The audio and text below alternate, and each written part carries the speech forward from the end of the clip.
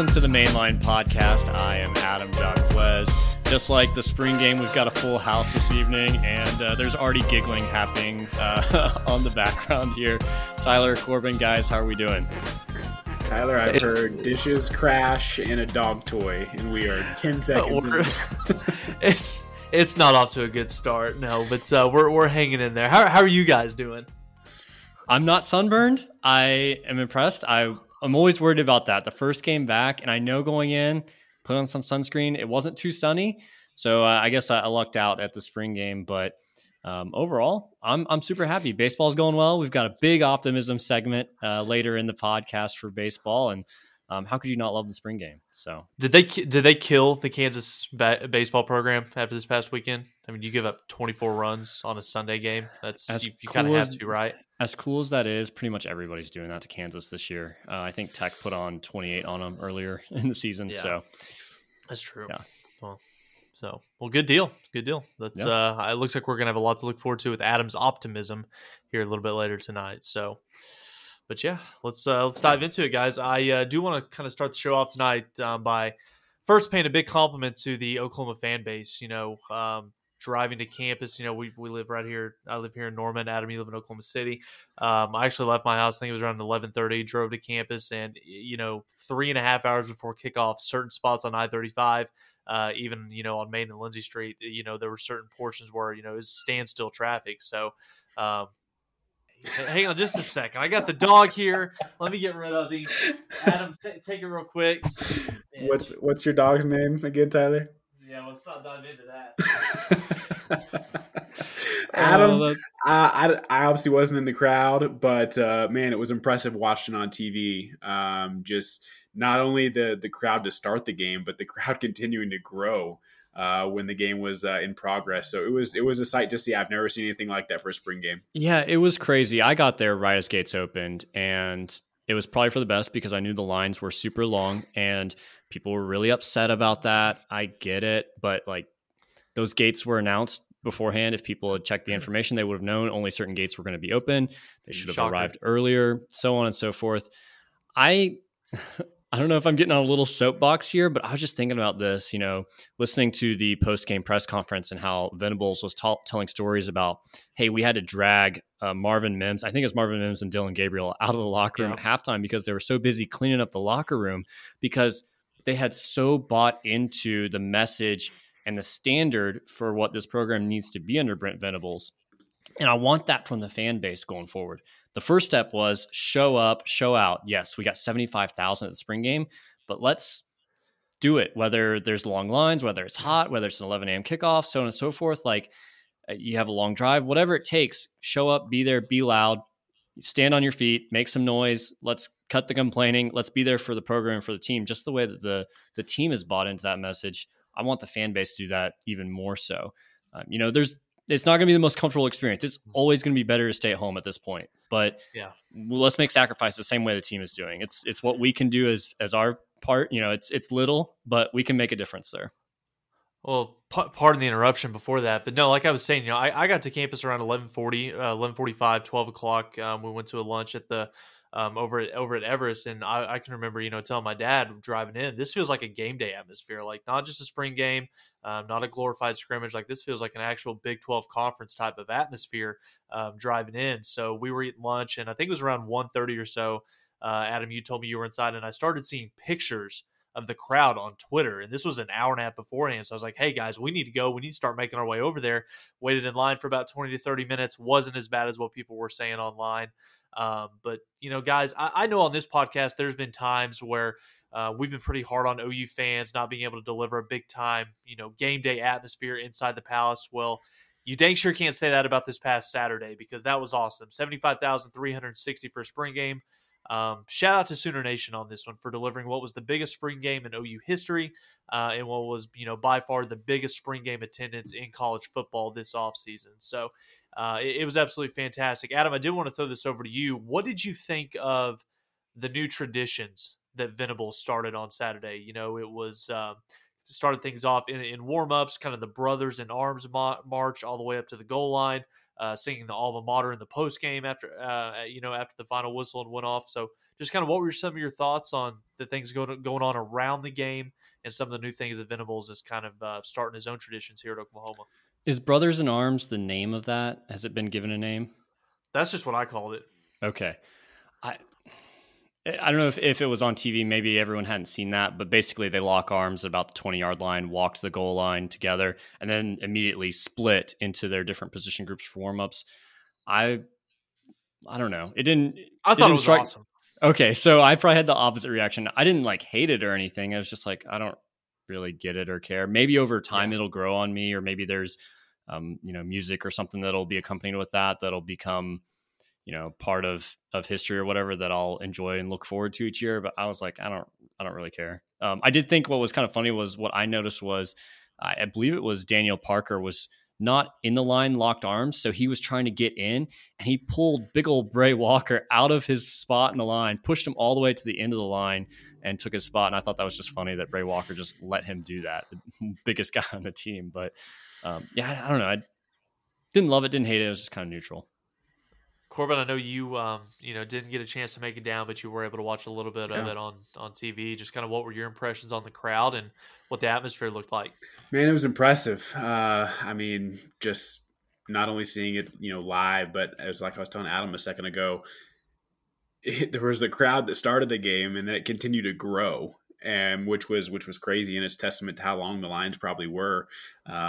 Once everybody gets normal spring game, you kind of just walk up and go inside and go sit down and don't really think twice about it. So I can only imagine what the environment was like, but it was great on TV. As far as some of the other stuff, some of the halftime stuff, I'm okay with it now. I think I can probably speak for most of the fan base, the locking arms, the singing the school song, the when Brent just has the microphone and just seems to be going rogue. All is fine now. Yep. It's not going to be fine if you go out and lose 3 or 4 games next season. And so the buy-in's great. Pulling guys out of the locker room because they're cleaning up the locker room is great until you lose a few games, and so we're still in the honeymoon phase, and that's fine. Let's enjoy it while we have it. But again, all that stuff's going to go away, and fans aren't going to love hearing about that as much if you go and lose up in Lincoln, second game of the season next year. So Corbin's a downer, right? Yeah, hey, I'm a realistic person. That's fair. But I also think you've got to be realistic to where you've got to give Venables time. And, there was one of the things that Chris Plank was talking about on the radio yesterday, and I think that, take away the X's and the O's. I think the most impressive thing that we've seen over the last 4 months is, Venables has been on campus, 3.5, 4 months now. What he's been able to do for this program, changing the culture inside this football program while also kind of re-energizing the fan base. I don't know if re-energizing is the right word, but, everything that's gone on after Bedlam of this past year, we're still kind of riding the, Lincoln Riley's, piece of shit going to Southern California, Colin Cowherd each and every day. I kind of feel like Saturday was an opportunity for us to kind of move past that at a standpoint. And I, do kind of want to transition into Baker here. We can touch on the statue here for just a little bit. It looked much better in person on Saturday. The images we saw of it on Friday night were just plain awful. I don't know if it was the lighting, if it was the camera angle. Didn't really define the classic headband that we've grown so accustomed to Baker wearing. Year in and year out. So it just kind of made the artist kind of look like it just gave him a giant ass forehead. So I think there was even one picture you sent me, Adam. It looked like he had 2 right feet. And it's like, surely there's no way that they could have screwed something up that bad. But no, the halftime ceremony, Adam, I'm not going to lie. It was pretty dusty where I was sitting. And, the video tributes that OU put together for him were fantastic. And I don't know, I feel like everyone has their favorite play or story about Six, but I think it's pretty cool for us, Corbin, that Baker was our quarterback, during our time in school at Oklahoma. And, fast forward a year later when all 3 of us started working at OU, that was Baker's final year in Norman. So I kind of feel like all 3 of us kind of have a unique aspect in point of view in terms of being at Oklahoma while we saw Baker go through his progression, starting as a walk-on all the way to winning a Heisman Trophy and being the NFL's #1 draft pick. So it was just kind of a full circle moment, and it couldn't happen to a better guy. I think as much as it meant to the fans and the crowd, it probably meant equally as much to Baker, just for everything that he's going through on the professional level right now. It's been a rough few weeks, couple months. And so I think not that he wouldn't have appreciated it if everything was going well in the NFL for him right now, but I think it did mean a little bit more just based on the timing that was happening. And so I think it was important to see, because we don't get to see vulnerable Baker very much. And so it was nice to see him just kind of be vulnerable with his OU family, something that, a lot of people will add the title, arrogant, cocky, things like that to Baker. And that's fine because he does, that's our accurate attributes of him. But to see him in a different light where it was just complete humility, and just for him to explain how much it meant to, not only him, but obviously his family was impacted pretty heavily by this whole presentation and thing as well. So it was cool all the way around. But yeah, I think it was cool just to kind of just see him in a different light than a lot of the media puts him in. What a valuable asset he's going to be for the university whenever he retires from the NFL, because he's not going to be far away. He may have multiple homes around the country at that point, but he's going to spend a lot of time in Norman. He's going to have a role in whatever success this football program has. I know a lot of people say they want him to head up some of the NIL initiatives. Maybe he's a relations to former players type of guy. There's so many different roles he could fill that would just be huge for the program. So hopefully that day happens after maybe some Super Bowl runs, but who knows? It could be sooner rather than later. We'll see. We can't forget that he did say we're back, and that did make me cringe. I'm gonna be honest. But then he also said, but then again, we never really left. So I can kind of give him a little bit of pass on that. He didn't go full Sam Ehlinger when he had the mic on his hand, but you just know the minute OU loses a game, somebody's going to pull that clip out, and it's going to be all over social media. But it didn't go viral that much on social media after the fact, so I'm hoping people forget about that a little bit. I think, honestly, probably one of the best words that you could use to describe this weekend, not just for OU fans, but also for Baker, is it was therapeutic. I think it was really good for all parties involved. And, especially Baker with all the stuff that he's going through right now, with the Cleveland Browns, the uncertainty of where he's going to be playing next year, him being able to come back for a few days, we saw the post. He took the job at Tar Maharas. He talked to the team Friday morning. He got honored at the Friday night unveiling. And then I think Saturday, him being able to be around a bunch of his former coaches, players, teammates, and on Saturday afternoon, 75,360 of his closest friends. I knew the statue reveal was going to be special, but the halftime just kind of verified, I think, what we already knew, and that's that Baker is without a doubt the most beloved Sooner of all time, and I don't think it's close. Kyler Murray was also there wearing a baseball jersey, which is pretty cool. I've heard some people say that he was wearing number 43 because his high school record was 43-0.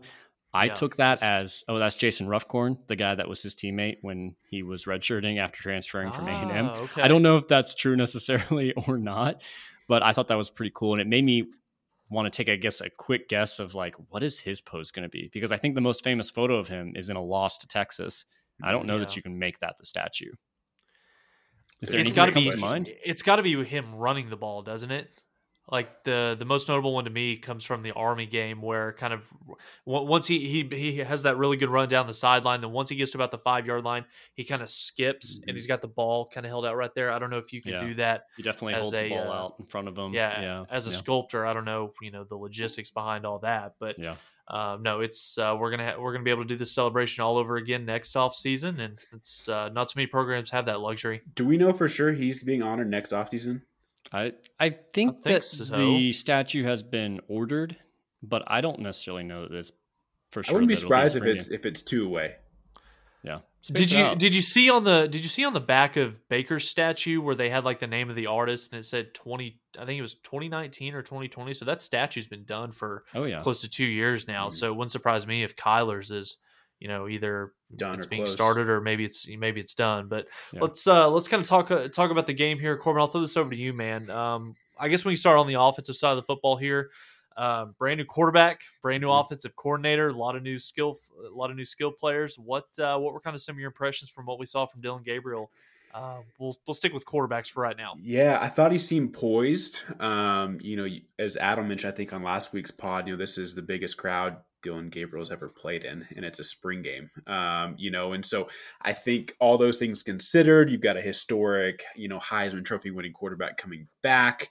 The legacy to be of being a quarterback in Oklahoma, all of those things have to come into play, regardless of how composed and casual you are.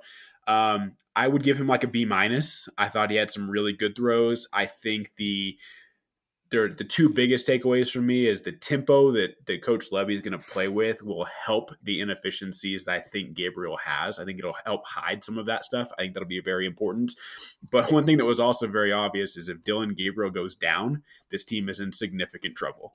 And so I know Adam's guy, number 2 on the roster, Micah Bowens, has a dime, but I'm not buying that quite yet. But I think Dillon Gabriel can be good enough for OU to win this conference. Is he good enough to lead this team into a playoff victory or like a national championship run? I'm not quite there yet. But I think overall, first impressions, it was good, but definitely room to be, to see some improvement.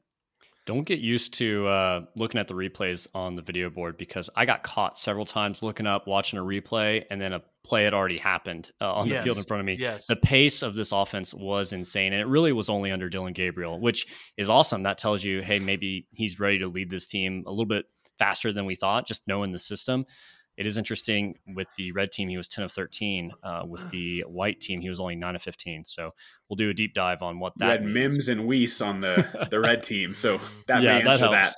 That helps. But then you look behind him, and pretty much nobody got any type of showcase. Ralph Rucker was the next closest with 9 total passes. Nick Evers basically didn't get much of a chance at all. Dropped back 5 times, sacked 4 times, and then the other was an incompletion. So there wasn't much of an opportunity for any of the other guys to get a rhythm there. Can Jackson Arnold reclassify to 2022? Is it Do you think too late for that? I don't know. Well, I don't want to put. I think that's probably a safe bet. And again, I don't want this to turn into a podcast where we're blasting Nick Evers, a true freshman. But I mean, you could tell from the get go it was a little too quick for him. Wasn't really able to keep up, go through his progressions in time. Speed of the game was a little bit too much for him. But he's a true freshman. He's still supposed to be in high school right now, so he's going to grow. Things are going to slow down for him over time.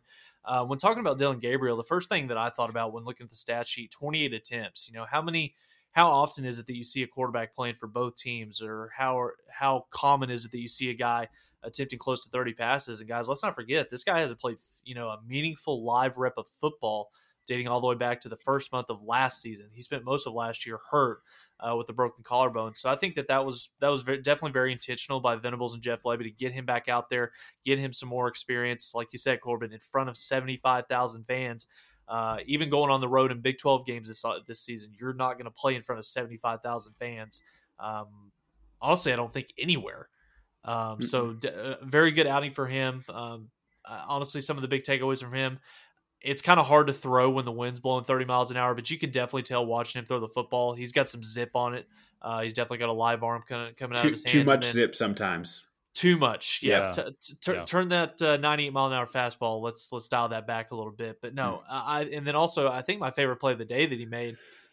We knew that he was an athletic guy. He's got some mobility to him, but it was right there on that very first series where the play kind of broke down. He scrambled outside the pocket to his left and was able to make that big time throw to Theo Weiss, which set him up at the 1 yard line. So, it's a spring game. Things are going to look a lot different in the fall. I mean, hell, Kyler Murray was downright awful in his spring game, and 8 months later, he's holding the Heisman Trophy. So, guys, I guess one last thing to put a bow on this. Did you see anything from Gabriel on Saturday that makes you feel better or worse about Oklahoma's offense going into this fall?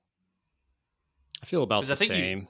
I mean, okay. I wouldn't say it's worse or better. He's kind of about, level there. It is interesting to know that his plan is to play 1 year and go pro. I just don't know that there's going to be enough jump in his game to really warrant much more than maybe like a 3rd, 4th round pick necessarily. And maybe that's good enough for him. But I also wonder what that means from a transfer portal perspective, because some other guys may look at him and go, yeah, he's not leaving after this year. Why would I come in with the expectation of playing in 2023? Yeah. Shout out to Stoops Bros. He noticed that Jeff Lebby's following Emory Jones now, the transfer from Florida. I don't think he's great or anything, but I think he's looking for playing time, and I think that's going to be the case with pretty much everyone in the portal. So I just don't know what you're going to get. It feels like at best you're probably getting another Micah Bowens type. It's exactly what you're getting, and I think that's all you can expect to get. But unless you can make the sell that Dylan's gone after this year. I just don't see that. I don't know how you do that. But you've definitely got to go into the transfer portal and bring somebody in, because you're one snap away, and we all saw it on Saturday. I mean, Ralph Rucker, Ben Harris, Micah Bowens, Nick Evers. It's a pretty significant drop off going from Gabriel to those four. So, and Gabriel does have an injury history. So yes, 100%. That makes me nervous. Yeah. As far as running back positions go, I've got kind of a hot take here. I think you guys are going to roll your eyes at me. I think pretty normal. I'm going to go ahead and say Javonte Barnes is the best running back on this team. Can't say that when Marcus Major was injured. Yeah, you didn't even see, and Eric Gray barely did anything. He had a couple possessions. He had a couple possessions, but I guess let me clarify this. I'll say Eric Gray is the starter against UTEP. Javonte Barnes starts by Texas. I think Javonte Barnes reminded me a lot of Trey Sermon in the style that he ran with. He's probably not going to run away from you, but he'll run through you a lot, run through a ton of arm tackles, and just run with a lot of anger. I could see him having that type of production level. It may not be that he ever starts, just because coaches tend to say, hey, let's give the senior, the upperclassmen guys that starting designation, but he may be the finisher. Yeah. Corbin, what stuck out to you from the running back position? Mr. Walker? Yeah, it has to be, right? Now, fool's again, I think it's fool's gold. But we'll say, I think according to our Twitter poll, he was the number one most impressive guy that people saw on Saturday, and rightfully so. But I think part of that is always going to be someone you don't expect having a big day is always going to jump off the page, right? Mm-hmm. Dylan Gabriel had a good day, but we kind of knew all about him, and I think there was more focus on him. So when someone's coming off the radar a bit, I think that's pretty natural just for a fan base. But yeah, Eric Gray still remains a question. I think he can be incredibly explosive in this offense, but where? I mean, at some point, do you see multiple running backs and he spends a little bit more time in the slot, especially knowing, potentially a little bit thin on the receiver position. So he continues to be a question mark, but you saw there in the big long run, like he's got potential to break things open, but he hasn't yet in his time in Norman. So yeah, it'll be interesting. Well, if there's one thing that we know about Levy's offense, and just going back to last year at Ole Miss, they want to run the ball 60 to 65% of the time. I'm not sure if from a size and frame standpoint, I don't know if Eric Gray can handle 20, 25 carries in between the tackles, on a week in, week out basis. So I know that they will be creative utilizing his skill set. He is a superior athlete. Being able to get him out in space, one-on-one against a defender is going to be key. But that's why I think, guys like Marcus Major and Javonte Barnes, two guys that are, maybe have, 10, 15, 20 more pounds on them. And they can kind of, hold up to, playing in between the tackles, taking a little bit more punishment, on a play-by-play basis. But guys, wide receiver is a position I do want to touch on these four right here. Marvin Mims, I mean, what more can you say at this point? The guy's a stud. He's going to put one thing, Tyler, that may be interesting. Sorry, going back to running back real fast. Looking over Ole Miss's stats from last year, 3 running backs with over 100 carries, and all 3 of those over 500 yards. So spread the wealth. Yes, and so I don't think Eric Gray has to carry that sort of weight to have that beating when it's clear that Levy's going to emphasize multiple backs, keep the legs fresh throughout the season. Mm-hmm.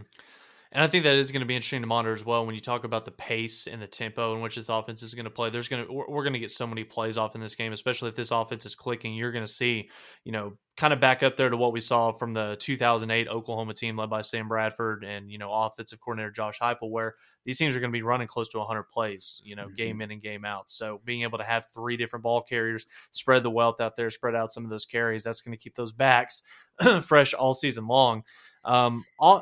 Wide receiver and tight ends, guys. I think Marvin Mims, like I said, he's a stud. I think that in this offensive system under Jeff Lebby, he's going to put up big numbers as long as Dylan Gabriel stays healthy. We all know what we're going to get from Drake Stoops. He's going to be Mr. Third Down, kind of the guy who's going to do a lot of the dirty work, both in run blocking and catching the football over the middle. I was hoping to see a little bit more from Jalil Farouk in this game. Nothing really wowed me on Saturday, but he did make a couple of nice competitive catches. And then, guys, probably the most encouraging sign for me at the wide receiver position on Saturday was seeing Theo Weiss. When the play broke down, Dylan Gabriel scrambled left outside of the pocket. Theo was able to get open, make a play that led to the 1-yard touchdown. So I think you've got a clear top 4 in that room right now that Gundy's coaching. But I think that depth, and we'll talk about it here in just a second. Obviously, we've lost one wide receiver to the transfer portal already this week. I think that depth at the wide receiver position is a major area of concern, and that's one that Venables, hopefully they can get that addressed with the transfer portal being a viable option now. I'm not buying the Jaden Gibson hype just yet. I'm excited about him. I think he will be good at some point, but this year I'm not quite there yet. The one catch that he did have, I guess he had a couple, but the one that everyone remembers where he went 95 yards, poor Dorian Plumlee, a guy that you will never hear his name ever again. The dude is a walk-on from El Reno. That's awesome. Like making it out of El Reno football to OU, an accomplishment of itself, but clearly not the same type of athlete that Jaden Gibson is. So he got burned pretty good. Micah Bowens made a great pass, and I think Gibson will have some catches this year. I just don't think he's going to be, that depth piece that makes you feel real confident going forward. Because outside of those 4 guys that you mentioned, you got a real mixed bag. Cody Jackson, a guy that I was going to put on my portal watch. He beat me to the portal before I can even notate him there. He actually led the red team in targets. I don't even remember any of those. That's how forgettable he was. So I just don't know where the depth is going to come from. I will say one thing that stuck out off the page to me about Jaden Gibson was his Twitter comment after the game.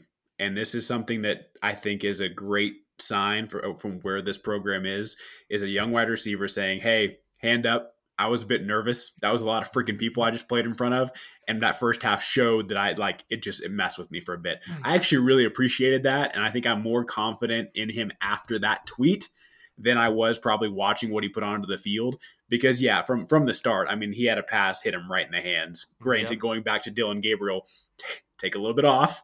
But it's like, that was like he had for as much as the great, long pass was there, a kid had a rough first half, but I really do appreciate a kid coming up young, raising his hand saying, wasn't my best, I'll be better. And that I think is a great statement to where the program's headed. And I think, that's a sign of maturity. And I also think that one of the biggest takeaways you can do from that is, he struggled. He dropped a couple of balls in the first half, but then having the opportunity to come back and have a 95-yard touchdown, that can kind of calm your nerves a little bit. And I think more than anything, that should give him confidence going into the offseason more than anything. If he doesn't make that play, he probably comes out of that game, scratching his head a little bit. Confidence is down, nerves are still going to be there, but I'm not sure how much we'll see him in the rotation, but I definitely think that with his size and stature, he's a red zone threat. Once you get down there inside the 10-yard line, there's not too many cornerbacks in college football, especially in the Big 12, that can, out jump or out athleticize a 6'5", wide receiver. So I think that we'll see some good things from Jaden Gibson this fall. Offensive line. Well, hold on. We got to talk tight ends here. We just skipped right over those. Talk about it, man. That's kind of the interesting aspect of that, because Daniel Parker was one of the guys that I wanted to watch coming into the game, and he was split out way more than I expected. He was targeted way more than I expected. I thought he would be more like a Brody Eldridge or Bubba Moses type that might just be a blocking situation, but Braden Willis, both those guys were thrown way out wide in a lot of scenarios for some quick passes. So that'll be interesting. We'll see if maybe that can kind of provide some of that depth, because they're going to be used a lot like wide receivers in that sense, but also the blocking presence that they provide on those quick screens is going to be key, because that's an extension of your running game. So I thought that was pretty interesting to see how that worked out for the Lebby offense. I think Daniel Parker caught the first pass on Saturday, if I'm not mistaken. I believe so, yeah. He took that little 5-yard bubble route. But no, I think that Parker, he might be a little bit more involved in the passing game. I think that was definitely encouraging to see, because now you can kind of, I think it's, it's not a well-kept secret that his strength as a tight end is his blocking ability from his time at Missouri. We've seen the highlights. So if he's able to catch the football and be a little bit more involved in the passing game, I think that gives Jeff Lebby a lot more, things that he can do, where you're not having to pull him off the field anytime you want to try to throw the football. So I think the Braden Willis, you kind of know what you're going to get from him. I hope that he can, take another step forward going into his final season in Oklahoma. And then Jace Llewellyn, I know that he's a guy that a lot of people around here have been thinking, is he too big to be a tight end? Or are we going to have to bulk him up another 30 pounds and put him outside a tackle? I think that as a true freshman, 18 years old, should still be in high school as well.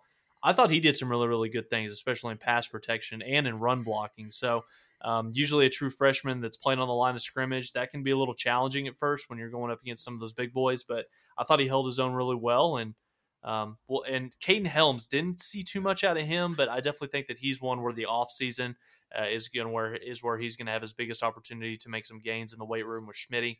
And we'll see if he can't get on the field a little bit next fall as well. Guys, transitioning to offensive line. Not sure about you all. Some good, yes, some bad.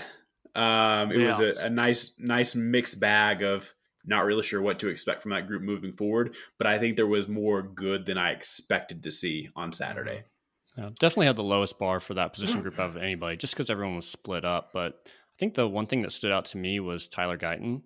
He was a dude that, at least body-wise, he looked a lot better than I expected. Now he's got some things to work on. He needs to have better strength. He needs to have quicker feet. He's got to be able to use that leverage better. He's 6'7". The low man usually wins in most of those situations, so he's got to be able to just have better technique. But the fact that he was out there playing left tackle, which is slightly less of importance when you have left-handed quarterback, but I thought that was pretty encouraging to see him out there, in what was a starting role for him.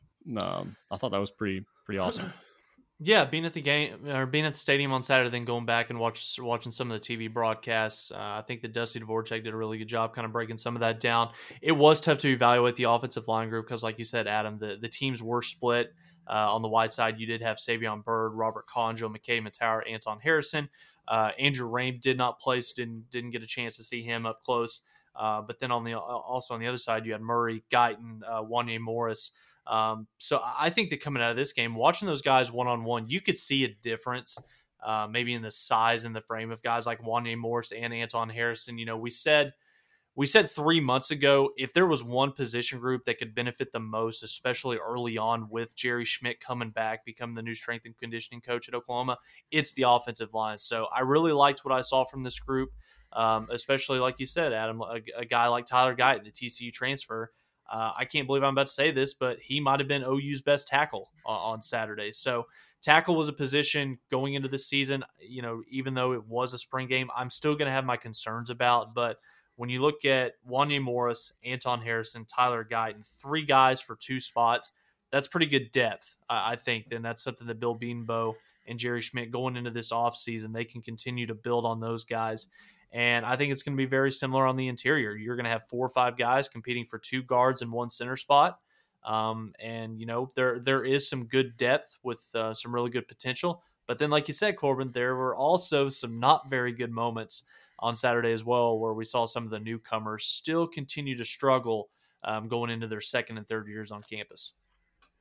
Yeah, and I think the one thing that might help this team the most, or this offensive line the most, is just the pace and the fact that most defenses are not going to be used to that. So I still feel good about this. I like that we have a new system in there to help Beanbo's group out a little bit here. So I'm not really all that concerned, just because, like I said, the bar was so low coming into this game. Yeah. Guys, shifting over to the defensive line, I actually feel very similar to how I felt about the offensive line. There were definitely some bright moments, especially Marcus Stripling, Ethan Downs. Both of them seemed to have pretty good days. But then there were some times where there was zero pressure on the quarterback at all, and that front 4 was not getting the job done. So I think looking at both sides, clearly strength, it just period needs to be improved across the board. But anybody stick out other than those 2 on the D-line side of things? Yeah, I want to start with Jordan Kelly. I think that we finally saw why Brent Venables and Todd Bates have spoken so highly about this guy all spring. He was disruptive on the interior all game long. So Jordan Kelly definitely stuck out for me. I think that Jalen Redmond being lined up inside the entire game, I think that that's going to be an opportunity where those 2 can kind of work together and maybe give some offensive fronts, nightmares. Then like you said, Ethan Downs, Reggie Grimes, I kind of feel like those are 2 guys where we know what to expect. They're going to make that next jump going into this upcoming season. I was really interested in seeing two guys. Marcus Stripling, who was probably by far and away player of the game on the defensive side of the football, had a couple of sacks, a few tackles for losses. Now, I will say that Marcus Stripling's, both of the sacks that he did have weren't against either one of Oklahoma's starting tackles. So, got to keep that in mind as well when, kind of evaluating his performance as well. And then also Jonah Lealu. Am I saying that right? The big guy. Probably he's not, a big but guy. keep going. Probably not. Probably not. So, but he's a big guy. I mean, you look out there, I think that he has the potential to be a difference maker out on the edge for Oklahoma. Now, I don't know if there's somebody on this team that is going to be able to have the same impact as, like a Nick Benito or an Eric Stryker. It's going to be up to Miguel Chavis and Brent Venables to get somebody up there to be a difference maker out on the edge. But I liked what I saw from the defensive line, and just like with the O-line, when you've got everything split right down the middle, it's kind of hard to see how it's kind of hard to forecast how this group would actually play when you don't have your best 4 or 5 out there at one time. I just looked at the line visually, and the interior of the line looks small to me. And Jeffrey Johnson in particular, I don't know if it's the fact that he's wearing 77, but he just looks small. And I think he's one of the bigger guys on the interior there. You have Jalen Redmond, who's kind of been bounced around between outside, inside, moving all these gaps around. You've got this new scheme going on. That makes me nervous on the interior guys there. And that's a kind of a thorn in our side over the last several years, maybe even the last decade, where we just haven't had very many guys that have been the war daddy, type of body and impact there. The outside, the edge guys, I feel great about. Ethan Downs, Marcus Stripling, Reggie Grimes. There's names there that even Clayton Smith, who looks like he might be a third stringer at this point, but we know he's got tons of talent. I just think that's where I have a ton of confidence, but the interior makes me a little nervous. Well, I think we're also used to staring at Perion Winfrey right there in the middle of that defense for the last 2 years. It doesn't get much bigger than that. So I don't know. It remains to be seen. But I think that as an Oklahoma fan, you've got to feel good coming out of this past weekend, knowing that you've got all of summer workouts, you've got fall camp coming up. Those guys are going to continue to make strides, both in their technique and also in their strength and size as well. So linebackers is another one where some good, some bad, a lot of familiar faces, but a lot of encouraging play from what I saw on Saturday. So Corbin, starting with you, what'd you think of Deshaun White, Agwebu, Stutzman, and those guys? Is TD Roof the best linebacker we have? Oh God! At least the whole time I was thinking Curtis Bolton 2.0, but just a little bit smaller. Yeah, but he's clearly got the mind for the game. I mean, that's obvious. I think we can all agree that, like, his mental capacity for the game, hopping into basically his dad's system. Mm-hmm. Okay, that's pretty obvious. Now the hope there is that the more athletic linebackers can use this time over the summer to catch up to him mentally, and then obviously use that athleticism on the field. It was a quieter group to me. I can't say that anything really outside of, I think one of the first plays of the game was a big hit on Javonte Barnes. Thank you very much. But outside of that, it was just kind of, it seemed ho-hum. Nobody really stuck out to me positive or negatively, which probably is negative. But yeah, I think this is probably the group that I look at with the most opportunity to improve over the next few months. And they have to in this defense. And so, yeah, that's kind of all I got there is that I be prepared, Sooner Nation. I think you're going to see quite a bit of TD Roof next season. I was sitting in section 4. I guess you were too, Tyler, so maybe you saw this, but the linebackers warmed up right in front of us before the game, and that's when I declared this team the national champions of 2022 because they just looked so good in warm-ups. But I think there's some talent there. I'm excited to see where they go. You can tell that I think people are really excited about Stutzman. People have basically considered him an All-American already. I'd say temper your expectations a little bit. He's coming on a little bit slower, but I think he's got the talent. He'll get there eventually, but just be prepared for this group to have some of those growing pains a little bit. But I think there's a ton of talent there that the ceiling can be super high.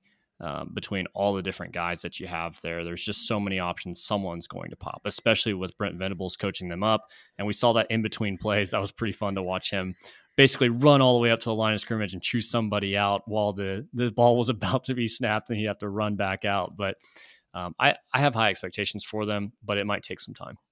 And I think that was one of the things that we forgot to touch on whenever Brent did have their microphone during, that earlier segment on this podcast. It wasn't like something that we've seen before with Lincoln Riley where it was, okay, he would call a play, watch the play, then look down at his note card, look down at his play sheet. Okay, call on the next one.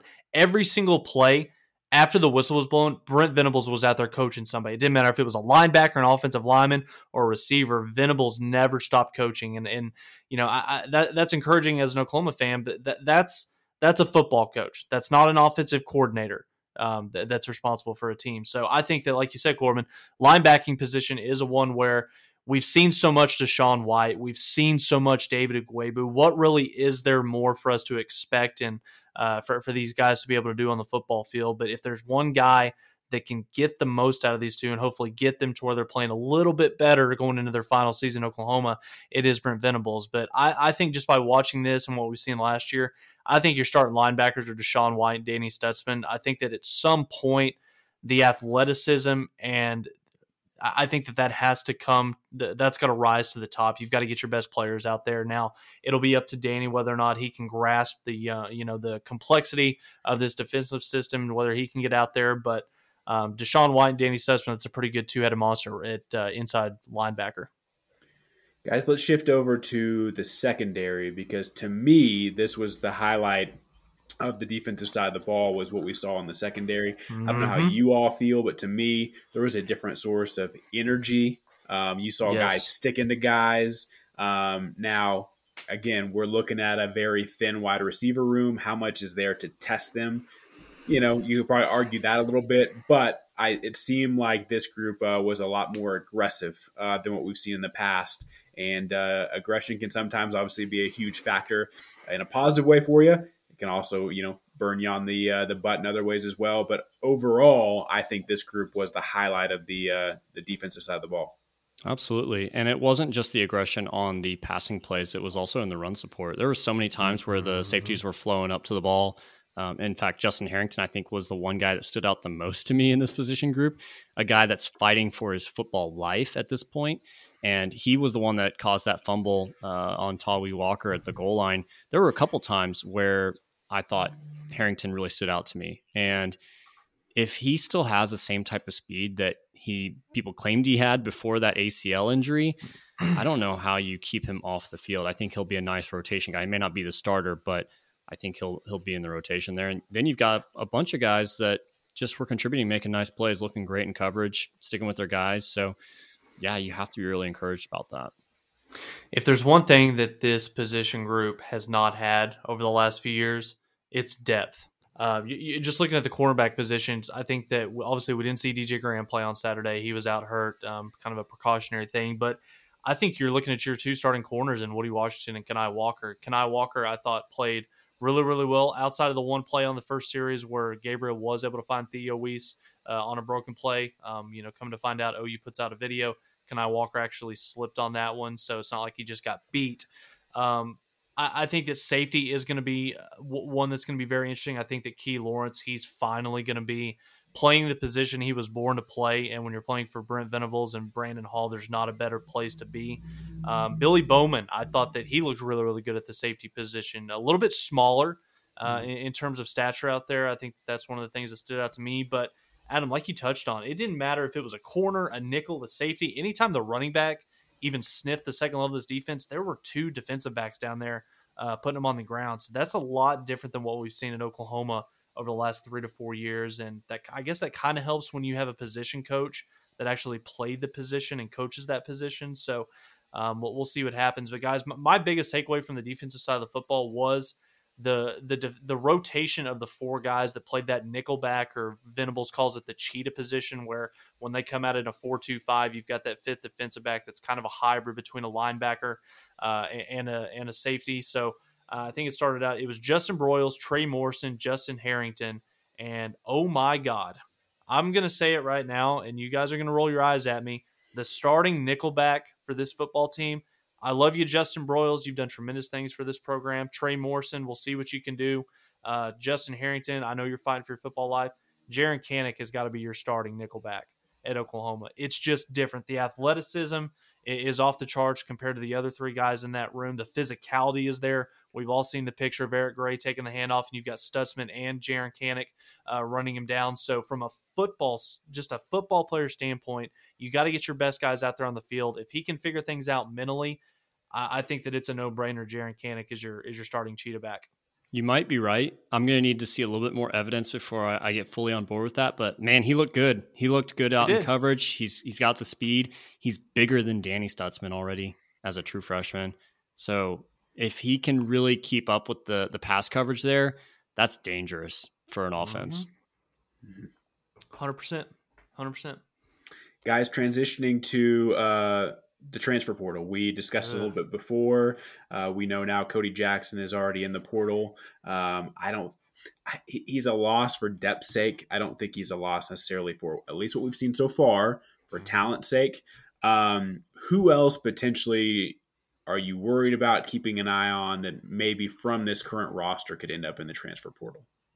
I think you got to look at Trevin West. Yeah. He was already in the portal once. He might make his way back there. So I'd look at that, and then also the plethora of defensive backs that who knows if they're going to be a major contributor or not. DJ Graham seems more settled now, I think. It would have been nice to see him play and make some plays on the field. Yeah, but he's also put some things out on Twitter over the last couple of days that kind of makes you feel a little bit more at ease in terms about his situation and how happy it is being in Oklahoma. A couple defensive backs that I had Bryson Washington as one. I'm not sure how much he's going to factor into that rotation at safety this year. And then honestly, coming into the game, I had Kendall Dennis wrote down, and then he made that interception. Really, really good play that he picked off Dylan Gabriel. So we'll see if he can't find his way onto the field. And then, guys, I've got 4 offensive linemen that I think could be possibilities. Marcus Hicks, Colin Montgomery, Daryl Simpson, and Aaron Parks. I forgot Daryl Simpson was on the team, to be honest. I don't know how these 4 get onto the field. I think that kind of like what we talked about with the offensive line performance on Saturday, there's 7 or 8 guys that we talked about that played well on Saturday that are going to factor into that 5-man rotation.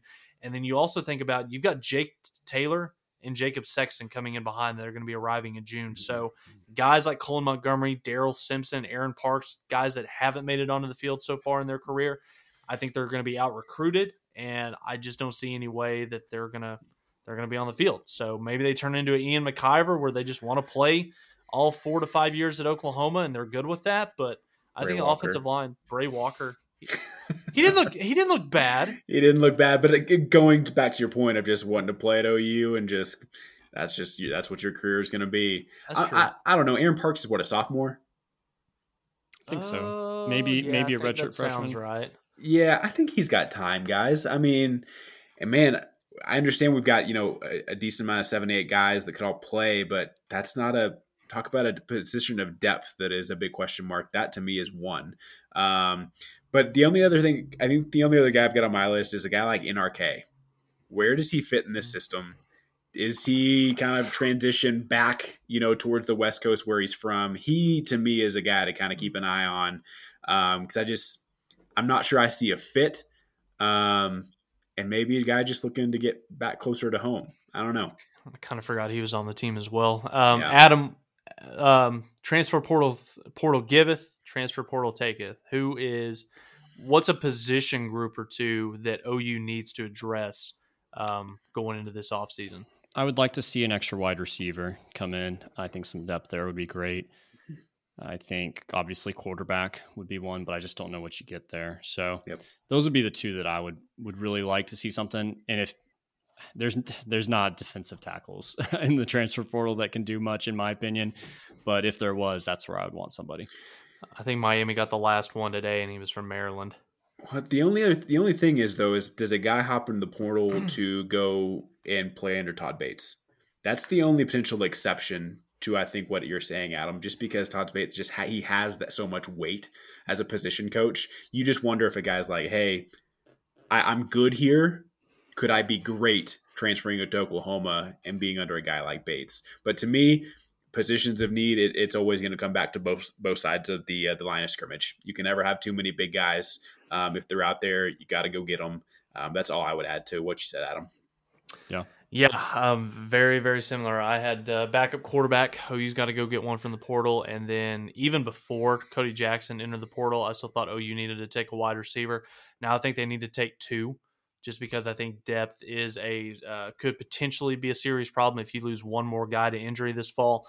And then I had one more interior defensive lineman. I think that from an edge standpoint, Stripling, Downs, Grimes, Clayton Smith, I think you're fine there for this season, but I still would like to see a little bit more beef, or like you say, Corbin, a little bit more size on the interior as well. So we'll see what Brent Venables can do. May 1st, this at the end of this weekend, that is the deadline for players to enter the portal.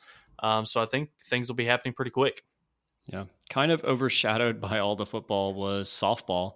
They had a clean week again with the sweep of Kansas. It's about time. Kind of quiet. Or sorry, Iowa State. Yeah, I was thinking baseball played Kansas. So sweep of Iowa State. I guess it's ho-hum back to normal. Yeah, and especially a ho-hum Friday afternoon, winning 6-4. Iowa State doesn't belong in the field with this team. And so it kind of seemed like, maybe that got the girls in gear a little bit, because then 2 run rules to round out the sweep. But here we go, guys. It's not so much about this upcoming weekend. It's about the weekend after this, but we'll get there eventually. So Kansas City on Thursday. Kansas City is 10-30 on the year. I would expect a very easy game for the Sooners there. And then at Kansas Friday through Sunday. Kansas is 15-28 on the season. So would expect 4 very easy victories. But then it's the Bedlam series that we've been eyeing all season long, playing Oklahoma State in Norman. The Cowgirls right now, winners of 9 straight, 20 of their last 21, sweeping Texas last weekend in Stillwater. And as much as the Sooners can potentially overlook this weekend heading into Bedlam, the Cowgirls can't, going on at Florida State this weekend for a 3-game series. So depending on the rankings, you're looking anywhere from a number 3 to number 6 Florida State team. And so that's going to be a huge matchup. But I tell you what, guys, what a move here by the Oklahoma State softball team to have the 2 final regular season matchups. 5 of these 6 games are going to be on the ESPN family of networks. That's a great job by a growing softball program to put themselves in the midst of, big time audiences. And that's what they're going to get the next 2 weekends with Florida State and obviously OU. So it'll be very interesting to kind of see how the Cowgirls handle that heading into Bedlam.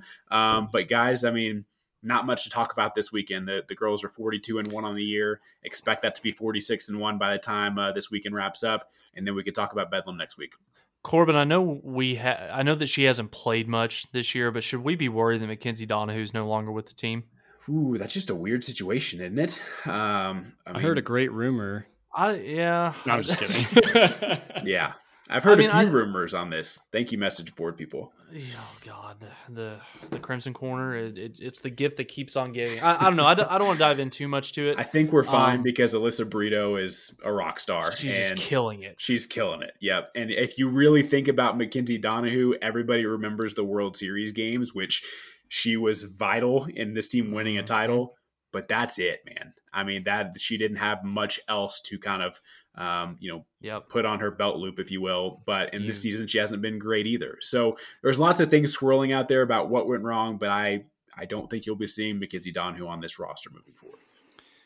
Adam, let's go to baseball, man. Give the people what they want. Yeah, the entire segment is Adam's optimism because baseball swept. They swept a conference opponent for the first time since 2019, and I believe it was the first time they had a road sweep since something like 2014, 2012 timeframe.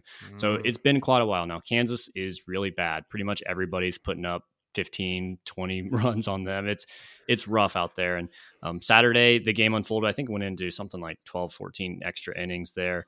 The whole time, people were paying attention to the spring games. So there's actually an intense finish happening there up in Lawrence.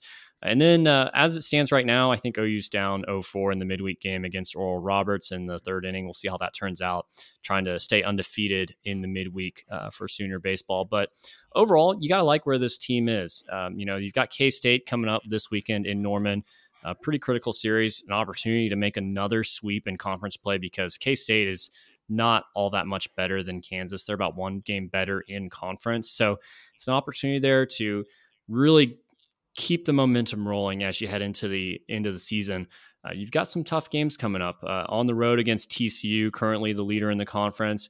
You've got West Virginia, who I think OU's battling for that 4th, 5th spot for potentially. And then series against Texas Tech. So there's really no reprieve after this K-State series this weekend. But as of right now, the way things stand, OU's RPI looks like it's in great shape. Hasn't fallen nearly all that much from playing some of these not so great teams. And you just like the momentum, especially with getting Cade Horton into the weekend lineup as a starter there. Takes some relief off of the bullpen when they do come in.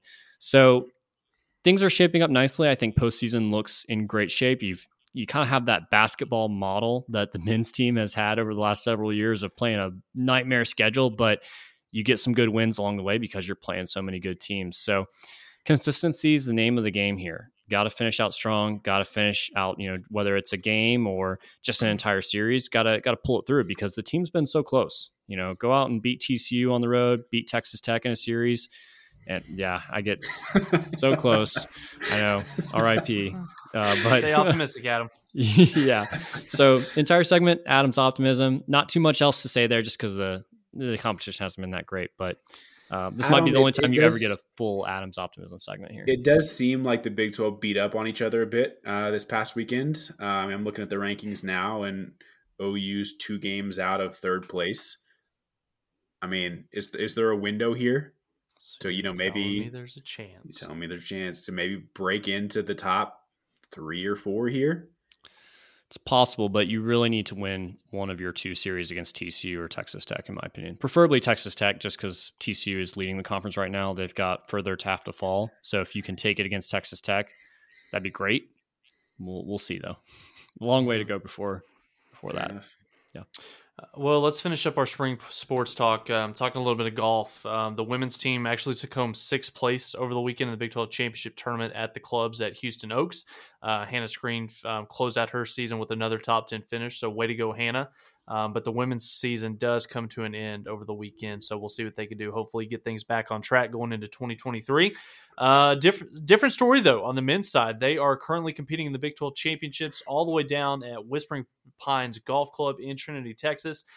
This was scheduled to be a 72-hole tournament, but unfortunately Mother Nature decided to step in, rained out the first day of the tournament, so we are just going to be playing 54 holes. And through 2 rounds of golf, OU currently sits in 2nd place, 1 stroke behind Texas. So tomorrow the guys will get back after it, and we'll see if Coach Hibble's squad can overcome the 1-stroke lead that Texas has on them and win another Big 12 championship. But when talking about the men's golf program, absolutely fantastic what they've been able to do, led by Chris Gotterup. This is the number 1 team in the country. And then you look at the Big 12, the 4 teams at the top of the standings right now going into the final round tomorrow, 4 of the top 10 teams in collegiate golf. So there's not a better conference in America when it comes to maybe college baseball, but for sure college golf. So we'll see what Coach Hibble's crew can do. They can catch fire tomorrow on the back 9 and hopefully bring them another championship and give some good momentum going into postseason play. Guys, for as far as rounding out the week, obviously NFL draft is starting on Thursday. Plenty of Sooners were in the combine. If we're to give a number of how many Sooners, I don't think we're going to see anything on Thursday. I think we're all in agreement there. But overall draft going through the entire weekend, what's your number on Sooners drafted this week? I've got 7. 5. You got 7? Okay. I had 8. Maybe I'm missing some guys. I've got Isaiah Thomas, Perion Winfrey, Marquise Hayes, Kennedy Brooks, Tyrese Robinson, Gabe Burkich, Nick Benito, Perion Winfrey. Oh, Nick Benito. That's an obvious one. So 6 Probably. there. So somewhere between 6 and 8. I don't know about Burkich. I think he definitely gets drafted. I hope my Dallas Cowboys draft him.